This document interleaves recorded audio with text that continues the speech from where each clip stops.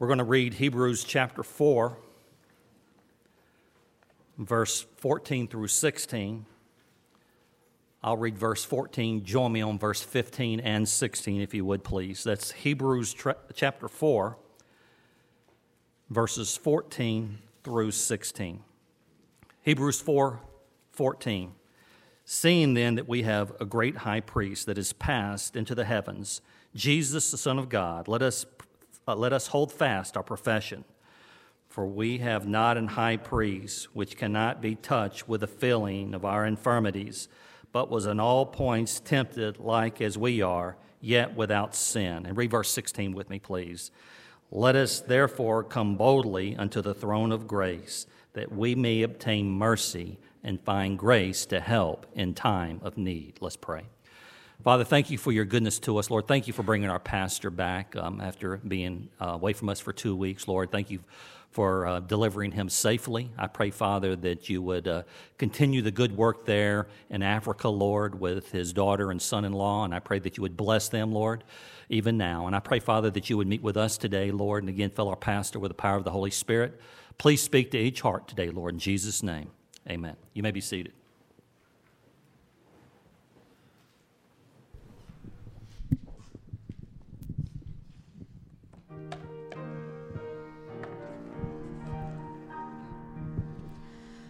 Come thou fount of every blessing, tune my heart to sing thy grace. Streams of mercy never ceasing, call for songs of loudest praise. Teach me some melodious sonnet, sung by flaming tongues above. Praise the mount time fixed upon it, mount of thy redeeming love. Here I raise my Ebenezer, hither by thy help I come, and I know by thy good pleasure safely I'll arrive at home. Jesus sought me when a stranger, wandering from the fold of God. He to rescue me from danger interposed his precious blood.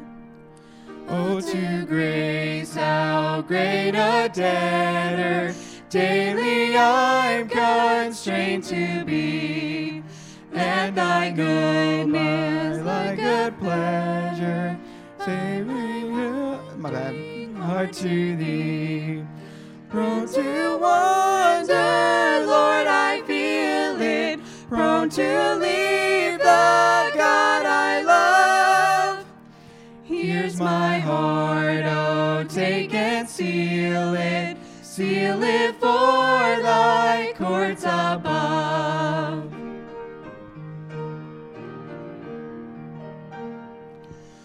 Oh, that day when freed from sinning, I shall see thy lovely face, clothed then in the blood-washed linen. How I'll sing thy wondrous grace. Come, my Lord, no longer tarry, take my ransom soul away. Send thine angels now to carry me to realms of endless day. Come, thou fount of every blessing, tune my heart to sing thy grace.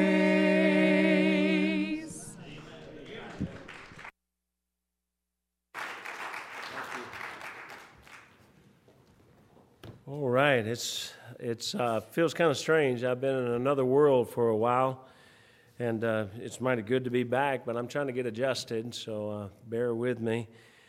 It's really the jet lag's kind of strange way it affects you. That I ought to be in the middle of the day there, or in the afternoon right now, which is about 6 hours ahead. And why it affects you the way it does, but it does. But we had such a great time. I'm going to tell you about a lot of those things somewhere over the next maybe a couple weeks. I'll probably mention some different things, and maybe try to get some pictures together to show you.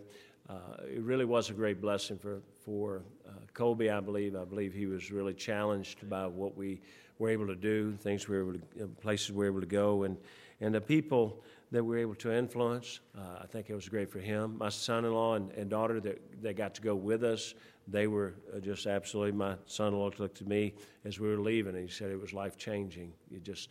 And truthfully, you really, if you ever can go to the mission field, you ought to go. You ought to try to go, because it really is a life-changing event when you're able to see and be involved in the life. We're so blessed in America. We really are. We don't understand how blessed we are until we go someplace else and realize. My son-in-law Dennis, he got off the plane when we landed back at JFK, and he was just almost giddy. He was almost so excited, because you land and to be back in America is just it's an amazing thing, and so just be praying for Mike and Brooke over there. They've had a lot of battles. The new family came over. They gave their home to that new family, and they moved into another place. If you understand, though, it had no roof. It had the place that they were moving into. They had to build a roof on it. They had to just get out all the insects and things out of it. It had no electricity, had no water, had no anything. We got a lot done while we were over there. Praise the Lord. But they're kind of like starting from ground zero again for them. But that's who they are. They would rather the other people be taken care of better than they are. So pray for them. A lot still needs to be done. I want you to, if you would, just to look at Hebrews 11:6. I tell you what, don't even turn there. I'll just read Hebrews 11:6, and then we'll go back to the passage. Hebrews 11:6 says, "But without faith it is impossible to please him, for he that cometh to God must believe that he is, and that he is a rewarder of them that diligently seek him." I forgot to turn my mic on, didn't I? All right, okay. That's such a crucial verse and such a crucial teaching that we need to have in our lives and to understand. But God says, without faith, it is impossible to please him. So faith must be mighty important. God must put a lot into faith. And so what I'm going to do this morning is try to give a sermon. It's going to be very simplistic, but I'll be honest with you. When God gave me this, and God gave me this when I was over in Africa in the prayer camp, and I was preparing, I'd been walking and praying and asking the Lord, what can I do to help these people? And the faith that they have even to trust Christ and to take a step away from, in many ways, their culture. Some of them come out of just idol worship families. And when we talk about idol worship, it's not a ritual thing, it's a demonic thing. There really is a demon of the idol that they're worshiping, and he attacks them. He influences them, and the family will attack them. And one man that I'll tell you a little bit more about, but one man, he's 72 years old, his name's John. He was our translator, and 2.5 years ago, John was an idol worshiper. 2.5 years ago, he got saved, and after he got saved, you think, okay, that takes care of everything. But no, what happened was the demon of the idol tormented him so much that he, after a few weeks, he ran into the bush, into the jungle, and he lived in the bush alone in the jungle for quite some time. And when they finally found him again, and when they finally got to him, and Mike got to him again, he said, "Why did you run away?" And he said, "Because the voices in my head would not leave me alone." So Michael took him through what's called spiritual warfare counseling and prayers, and truthfully, John was set free from that. And that demonic spirit had to leave him. And John, when I was there with him, he's translating for us. You've never seen a man with a greater spirit. I'm trying to get the recording. My son-in-law, I think, has the recording of John singing the song that he wrote, and it's just such a blessing. He just sings, "I want to go to heaven when I die," and it was such a blessing. But John had such an incredible spirit, such an attitude. But it's because not just salvation came, but he was set free. And he has such a faith. He's already, in these past 2 years, he has memorized more scripture than most of us do in a lifetime. He sat in a car with us and he recited complete Psalms, one after another, to us. And he recited, and just such a blessing.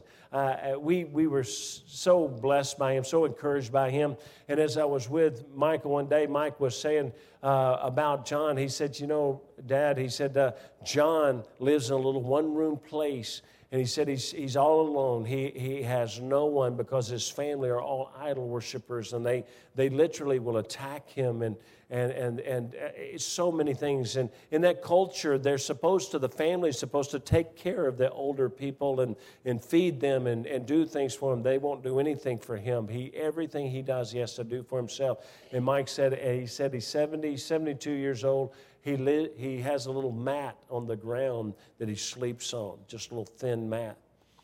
Well, the moment Kobe and I were sitting there, I just looked at Kobe, and Kobe looked at me, and I said, "What do you think?" And he said, "We got to." And so Kobe and I went and bought him a bed. Amen. You've never seen a man so excited when we carried in that bed frame and that mattress. And he hugged me, and he thanked us, but he just kept praising the Lord. And he said, "What can I do to thank you?" And I said, "John, you can pray for me."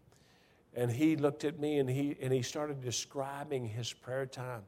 He said in his room, and he had a mat there, and he had verses about the Lord up on his concrete wall that he had written. He said, "This is where I pray." He said, but every day, he said, "I go to the bush in my place alone."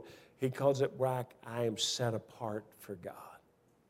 And he said, every day, "Brother Hooker, I pray for you." That's faith. Hebrews chapter 4, verse 14 through 16 says, "Seeing then that we have a great high priest that has passed into the heavens, Jesus the Son of God, let us hold fast our profession." He says, hold on to it. Don't turn back from what you profess to be. "For if we are not a high priest which cannot be touched with the feelings of our infirmities, but was in all points tempted like as we are, yet without sin." And then he says this, "Let us therefore come boldly unto the throne of grace, that we may obtain mercy and find grace and to help in the time of need." God says, let us therefore come boldly. Come boldly. Therefore, because of what he's just said, he said you can come to God boldly. And he's talking about Jesus being a high priest. And he says because he's a high priest, because he's been tempted like you, because he understands everything about you, he says you can come boldly. You know what? You can't come boldly unless you have faith. And when I'm about to teach and preach this morning, if I can do it, if my mind will stay clear enough, and I've got to ask God to help me. But this is so much of a faith builder that when we pray, we can come boldly to God. And God will answer our prayers. And he said he'll give us grace and mercy to help in the time of need. So I'm going to pray. Father, I pray that you bless. Holy Spirit of God, guide my mind, my thoughts. Lord, I need your strength. I need your clarity. I need your guidance, Lord. I need you, Spirit of God.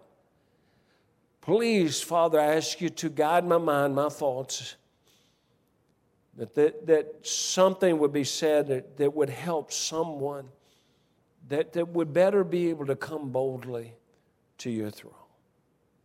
I ask in Jesus' name. Amen. The command is clear that we come boldly to the throne of grace. We saw the great enemy to coming boldly to the throne of grace. I saw it over there so much, and I see it here in America, but the great enemy of coming boldly is fear. Fear of failure, fear of unworthiness, fear of rejection, fear that God will not hear an answer, or that God does not want to hear. So long as we have fear, faith is absent. Faith must be present if we are to confidently come to God. When we come boldly to the throne of grace, we must understand our purpose for coming, and that's in this passage of Scripture. Of course, it's the throne of grace, but at the throne of grace, God says we also find mercy. Now, grace is getting what we don't deserve, and mercy is not getting what we do deserve. And God says not only when we come to the throne of grace, we're coming to the throne of grace and we're getting what we don't deserve. And He said all along as we're there, we're not getting what we're getting what we don't deserve, and we're not getting what we do deserve.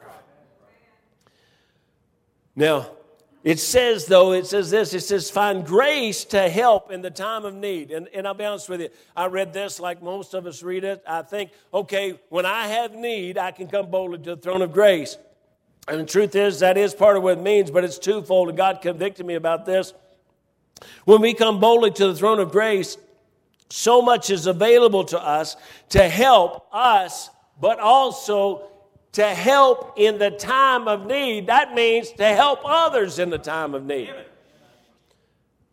We know that fear and feelings of unworthiness will keep us from coming boldly, and therefore will keep us from finding help and others from finding help in the time of need. We are right now needy people. Everybody in here is a needy person. I told the people in Ghana, I said, hold up your hand if you're in need. And some of them raised their hands, some of them didn't, but let me help you folks. Every one of us is in need. We're all in need. So we must come boldly to the throne of grace. The word boldly is most commonly defined as frankness, bluntness, assurance, or confidence. But this word boldly, the word boldly is used 13 times in our Bible. But this word in this verse is the only time that specific word is used. And it's really a combination of two words. Now, I want you to understand, the word boldly every other time means this. It means frankness, bluntness, assurance, or confidence. Because sometimes we don't dig as deeply as we should. I had a man preach and teach that this really meant, basically, the way he described it, that we as Christians are supposed to come arrogantly to God. That's the way he displayed it. It was like this. I come to God and I tell Him what to do. When I heard that, I looked at my wife and I said, I don't tell God to do nothing. Okay? I don't care how much you tell me I'm supposed to. I'm not going to tell God, you must do this because I said so. He may just go, you ain't saying so anymore. Now, it's not that. It's confidently is a good word. That's fine. You come confidently to God, but we have to understand why we have the confidence. And this will change your life. And I don't know if it'll do for you what it does for me, but it sends chills up my spine when I read the rest. It's two words. This word boldly is that word which means confidently. It means even frankly. You come with assurance, but it's combined with an adjective. And here's what it means. It means this. It has confidence and assurance as its definition, but it's clarified by this adjective which it joins it, and it means accompaniment amid, occupying an intermediate position between. Now you better hold on. When I read this, it about lit me up. It's what's keeping me awake right now. For this, it's going to be a short message, but the truth is powerful. And it's always a bad thing when I say it's going to be a short message. But the truth is powerful. The truth is what allows me to come boldly to the throne of grace. The truth is what allows me to find grace and mercy in the time of need. When others have a need, when my family has a need, when my country has a need, when I have a need, God has shown me that clearly this truth. And right after that, I read where Mrs. Hanson had gone to heaven. And can I tell you, the Hanson family, I came boldly to the throne of grace for you. Why? Because God said I could come boldly. He said I could have assurance. He said I could have confidence to come to Him. And you say, why would God hear anything I say? And so often in our failures, we think, how can I come boldly to God when I know how weak I am? That's right. Watch this now. I can come confidently, assuredly, directly with my request. Why? Listen to this. Why? Because I don't come alone. That's what the definition tells me. I don't come alone. You see, what is it saying? Listen, this is what it's saying. It's saying that there's somebody that's coming. Even the word, it said amid. You know, we get the word amidst me. It's saying that when I go, there's something amidst me. There's something accompanying me. Hello? Guess what? Listen to this verse. Romans 8, chapter 26 and 27 says, likewise the Spirit also helpeth our infirmities. For we know not what we should pray for as we ought, but the Spirit itself maketh intercession for us with groanings which cannot be uttered.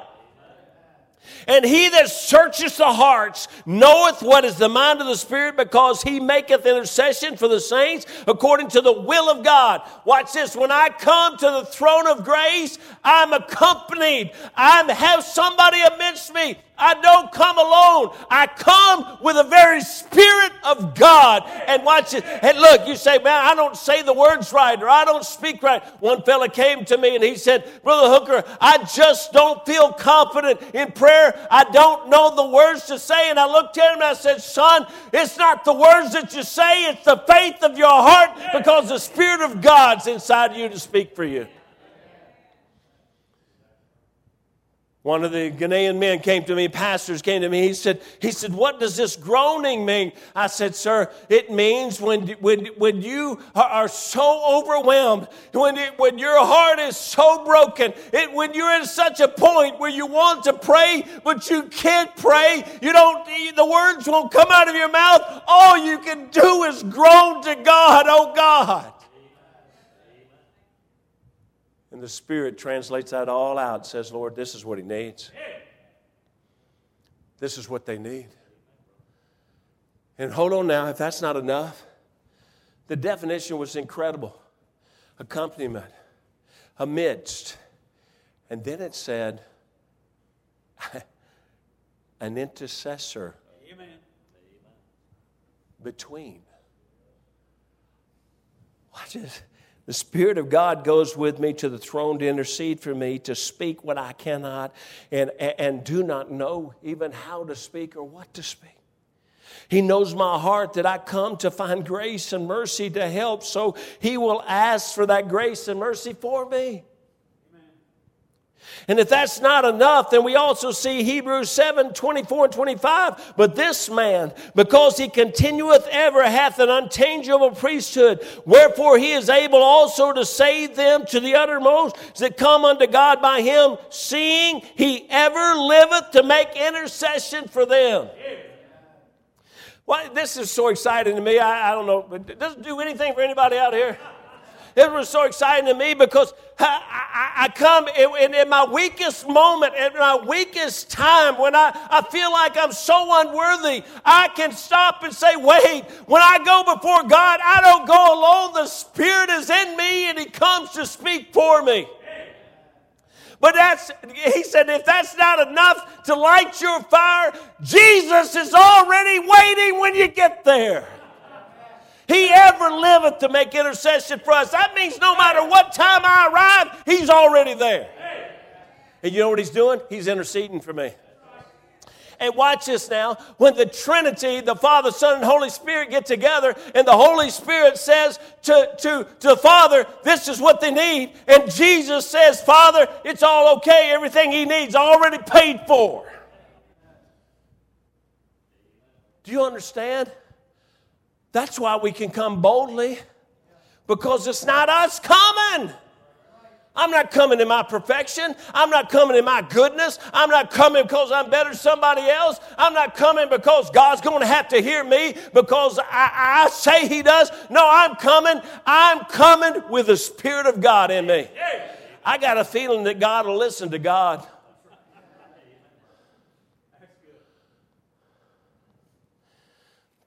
Jesus ever lives to make intercession for me.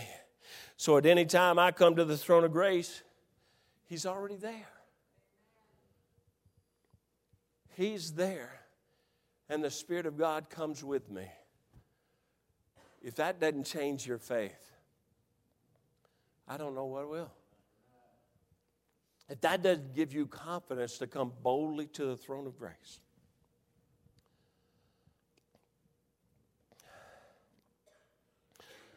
I come with the scripture also says the Spirit intercedes, uses that term. I have Jesus who intercedes, the Spirit who intercedes. Why do you think mercy endures forever? Because Jesus ever lives to intercede for our mercy. Before there was ever a team in Ghana which we support, before there was ever my son-in-law and daughter were ever in Ghana, I made the first trip over to Ghana on a survey trip to see where there would be a ministry set up.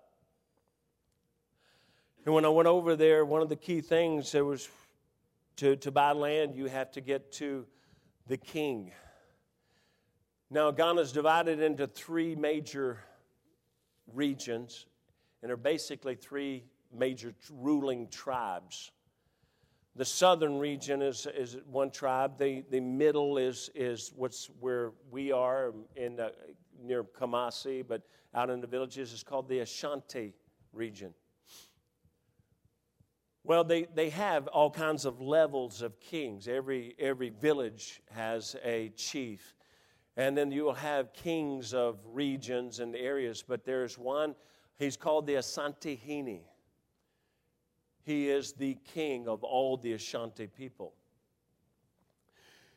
In order to really do what we were doing, the magnitude to which we were going to do, we wanted to get to the Ashanti king, the Asantehene. So we went and we found out very quickly, it was 3 of us men, we found out very quickly that everything you do, you basically have to pay a bribe every level to get somebody to take you to the next level. And at every level, they'll promise you that they can get you to the next level or to the king. After thousands of dollars were spent, we still could not see the king, and we were not even close. We didn't realize it at that time because we didn't understand the culture of the people. So I went that evening back to the little motel that we were staying in and having a little meal. And I gathered men together and so we just, if all your money doesn't get you where you got to go, then we better just stop trying to buy our way and talk to the God of heaven. So I prayed that God would allow us to be able to reach the king so that we could be able to make this agreement. As I'm sitting there eating, got through praying, and a little boy he's probably 15 years old, he's waiting the table, and he looked at me and he said, "Sir, do you want to see the king?" And I said, "Yes, that's what we were praying about." He said, "My uncle can get you to see the king." And I'm thinking, well, sure, then he wants some more money. And I said, "Well, where's your uncle?" And he said, "His house is just down the street, his mansion." And I said, "Well, you take us to it." He took us down there, gave him what's their money, CDs. I gave him a few CDs. We walked in there. He brought us in, and it was a mansion. And when you walked in, you see a picture of this man, and he's standing by the Prime Minister of England. He's got another picture with the president. I'm thinking, who is this guy? Well, he comes out, and he tells us who he is, his businesses and different things. And he says, if you'll come tomorrow morning, the king's going to be at the golf course. Now, you have to understand what a golf course is in Ghana, but It's really a pasture. But we got there, and the king was playing golf. He walked by, and he did not speak to us. They don't speak directly to you. His rep speaks to him. And they said, come this afternoon at such time, and you'll be able to have an audience with the king. So this man took us to see the king. He told us when we walk in, he said, let me speak, because you can't address the king directly. They said, really, don't look directly at him. Always look to me or to his translator. So I walked in. Can I tell you, folks, I wasn't nervous at all. I wasn't nervous because I didn't have to do anything. The man that came with me was speaking to the king. And watch this, he was a friend of the king. I had nothing to worry about. I knew they understood each other. They were speaking in a language I couldn't even understand.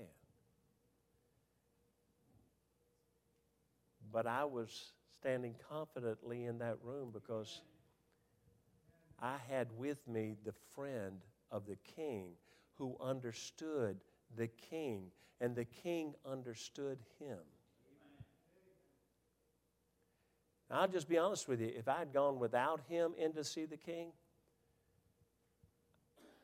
I would have probably created a new language.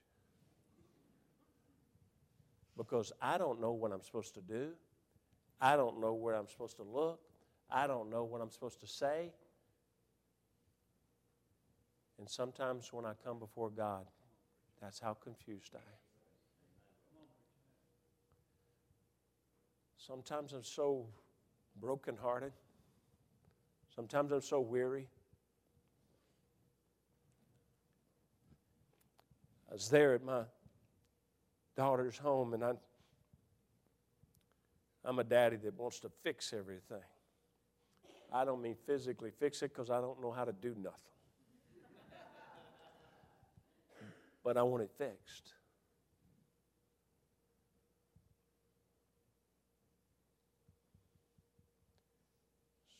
But the one thing I could do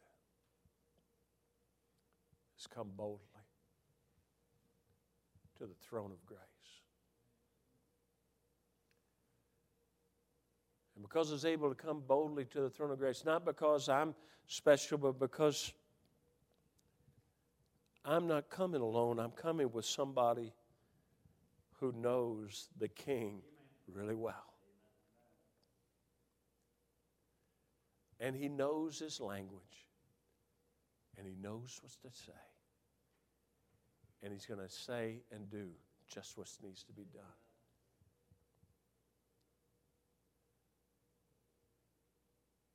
And I got a feeling that whatever God requests of God, God is going to answer. And that's what he did. We arrived, they had no electricity. And you can't get anybody to come. But when we left, they had electricity. Because God worked a miracle. It's just so many things that God did while we were there that only God could do. But he didn't do it because any one of us got some special place with God. No, all of us have a special place with God.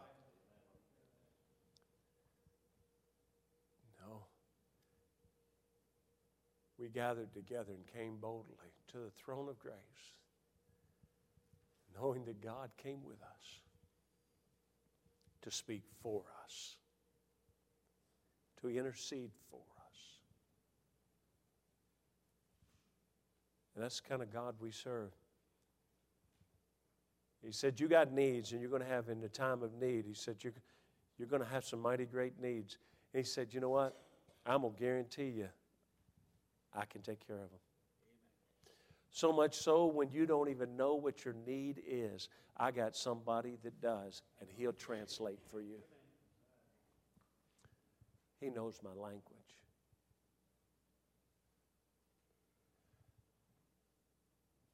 All I had was a boy who interceded for me and a man who spoke for me. And God brought me before the king. And you know what the king did? He answered every request. And I can't take the glory for it because I made no requests. The one who came with me asked the king. And it's just funny. The king was going to do whatever his friend wanted. Never had to spend another dime. Everybody here, you can come boldly to the throne of grace because you don't come alone. I hope that's an encouragement to you. I hope it's a blessing to you. I